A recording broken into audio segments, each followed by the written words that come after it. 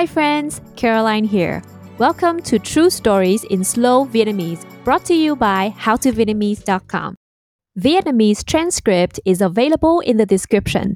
You can also join How to Vietnamese Club to get the natural speed audio version with the full transcript and English translation. This story is about a woman who opened a free cafe for dogs in her front yard, which also helped to bring her neighborhood together.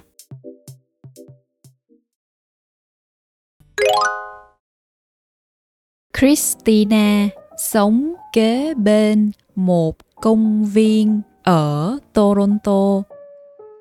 Có rất là nhiều người dắt chó của họ tới công viên này. Khi trở về từ công viên, mấy chú chó nhìn có vẻ mệt và khát nước.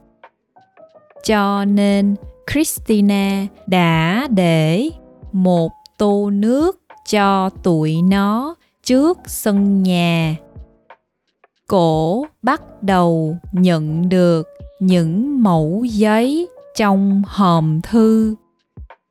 Mẩu giấy viết: cảm ơn lòng tốt của bạn rất nhiều. Christina quyết định nâng cấp menu của mình.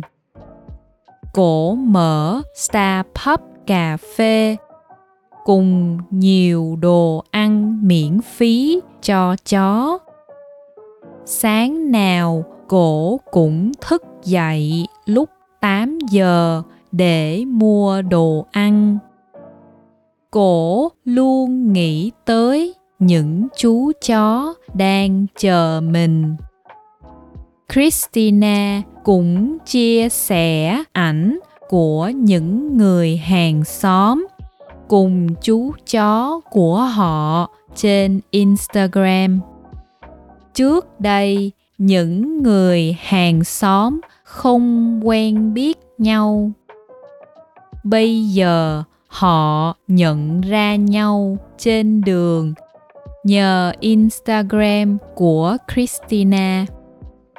Họ trở thành những người bạn đi bộ của nhau.